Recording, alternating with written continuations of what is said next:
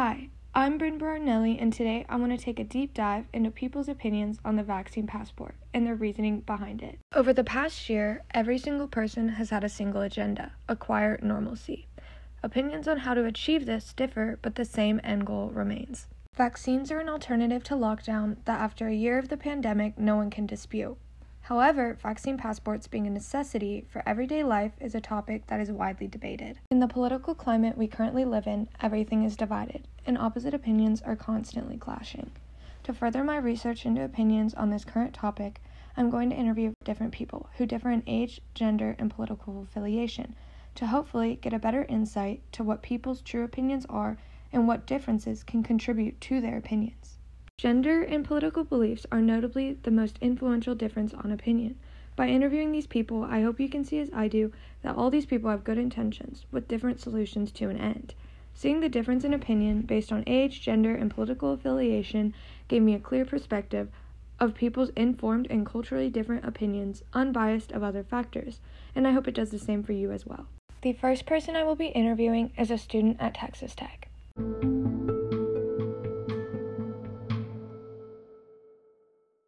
Hi, can you introduce yourself?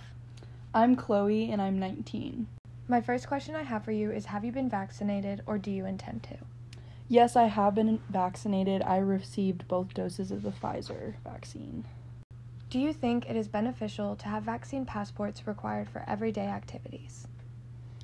I think to some degree that it can be beneficial, but more so for large gatherings in public spaces, whether that's concerts or large restaurants or just bigger venues like that, because it allows for more contact tracing to occur and it's just a lot safer. But for more mundane activities, I think that should be up to individuals and whether they want to attend that space or not.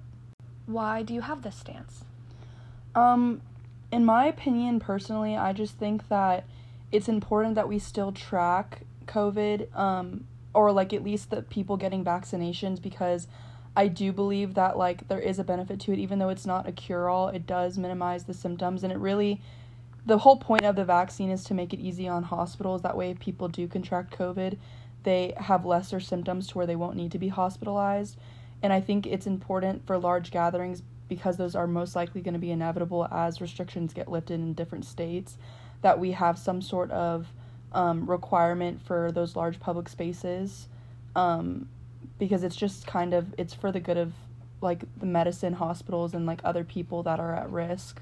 Have you been given any other information that has brought you to this opinion? Not specifically on vaccinations, but I will say, looking back at when COVID was at its peak and watching medical people and like people that worked at tech like higher up do the contact tracing, I saw a lot of benefit to that, just to kind of being able to keep track of it and like control the spread as much as possible. And I think that can be really beneficial with vaccinations, just so it allows people to attend like the events and things like that they want, but safely and kind of with like a preconceived warning. Like if they do contract COVID, they are better off, and the hospitals don't have to worry about like a big concert like ACL happening and their hospitals 2 weeks later being flooded with patients. Do you find yourself objectifying or objective to others' opinions? I think mostly I'm pretty objective to other people's opinions. My only requirement for that I think will make me either cross to objectifying or staying objective is whether they have good reasoning behind their stance. And I think if people are just kind of saying like, I don't want to get it just because I don't want to get it, and they don't have any real like reasoning behind that, like whether it's science-based or just kind of their own experience, I think it's hard to take that seriously, because it kind of the whole pandemic has kind of turned more political than a social like health issue. And I think that's where things can get really frustrating, and I start to take people less seriously when they go at it about like from that perspective versus just like wanting to keep everyone safe. Have you heard the concerns people are having with a potential further divide between the global rich and global poor caused by the vaccine passports? And if so, do you think this is a valid concern? I think it's a valid concern to a degree. Like, it's important that we keep our allyships with other countries, and if we create too strict of like a vaccine mandate, kind of like a vaccine passport, it can hurt other countries' economies that are like lower economically and can't necessarily afford, whether it's good healthcare or providing vaccines for a really large population. And so I think that's something that needs to be debated much higher up than just like with the basic public, and even go to the UN, because I think it's an issue that needs to be discussed between the countries, not just within our own. The most debated issue with the vaccine passport, from my research, put simply, is the freedom of life, choice, and privacy versus the freedom of mind and health in this pandemic. In a state of emergency, we are all forced to adapt to the circumstances. Which do you find the most important freedom to hold on to? I think that at this point, because the vaccination has become so political, a lot of those arguments really aren't valid, and I think that the country and states have every right to sanction proof of vaccination to enter whatever public spaces they choose, and I think it should be at the company or private corporations kind of their choice. Just like to enter a bar, it's up to the place if you have to be 21 or 18, or even attending college, like you have to get certain vaccinations and the government has to see proof of that. And so I think it should just be up to the private business. I mean, that's what the US is all about, and like that freedom. So yeah, I think that it people have every right to like require that from citizens. I want to continue with one last question. The pandemic has been a politicized crisis, and opinions regarding it have followed in foot. Have the circumstances of the pandemic shifted or wavered your political opinion from what it was pre-pandemic? No, not at all. I feel like it just validated it, if anything. Okay, thank you so much for giving me your time today, and you really helped with my research. Of course. In the last recording, you could tell that she was very pro-vaccine passport. So what are the pros and cons of this debate? Some pros are, some individuals have been deprived of access to certain work opportunities by the pandemic. This could benefit them by individuals being able to get back to those basic freedoms that are valuable to them and be able to make money.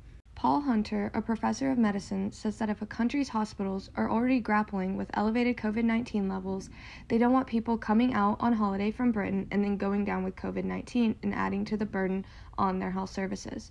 If you are vaccinated, you are unlikely to get sick with COVID-19 while you are there, either because you brought it into the country or because you picked it up on your first week on the holiday. Some of the cons being, while the vaccine being developed has shown impressive efficiency in reducing the risk of hospitalization and death of symptomatic COVID-19, at this point, there is no concrete evidence that can attope to the transmission. So there is a danger of simply assuming because you have been vaccinated, you do not spread COVID-19. And that would be a good scientific basis for a policy of passports. Danger of stigmatizing individuals who lack certification by choice or the priority manner tests are being given. This could penalize people who are already at a disadvantage because of other inequalities. For my next interview, I will be interviewing someone with a different age, gender, and political affiliation. I feel like getting different perspectives will give us a better understanding of the issue at hand.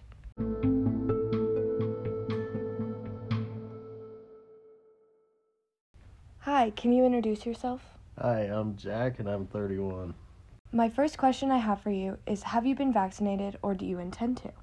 I currently have received the first round of the Moderna vaccine. Do you think it is beneficial to have vaccine passports required for everyday activities? No, I do not think it's beneficial. I think it really takes away from our freedoms. Why do you have this stance? I personally wouldn't have gotten the vaccine if it wasn't for my mother. I think the fact that it's not FDA approved is not good, and I completely understand why someone would not want to take it until that comes out. Do you find yourself objectifying or objective to others' opinions? I find myself objective to others' opinions. It's hard you can't debate someone if you don't know where they're coming from, what their side is. So to, have a firmer stance on where you are, you need to know the other side of the story. Have you heard of the concerns people are having with the potential further divide between the global rich and global poor caused by vaccine passports? And if so, do you think it is a valid concern? I am not aware of that. Can you explain that further? In summary, it is the concern with marginalized communities of places where people are in more poverty-stricken conditions or places where people are less likely to seek vaccinations. These places will decline, while places capable of putting in place vaccine passport mandates with the financial ability to mandate it will flourish. Okay, yeah, that makes a lot more sense. That is a major concern, and I will definitely add that to my list of reasons why I'm against the passports. But you can't be shunning these countries that their economies rely on tourism and travel, just because they don't have the infrastructure or capital to put those mandates in place. The most debated issue with the vaccine passport from my research, put simply, is the freedom of life choices and privacy versus the freedom of mind and health in the pandemic.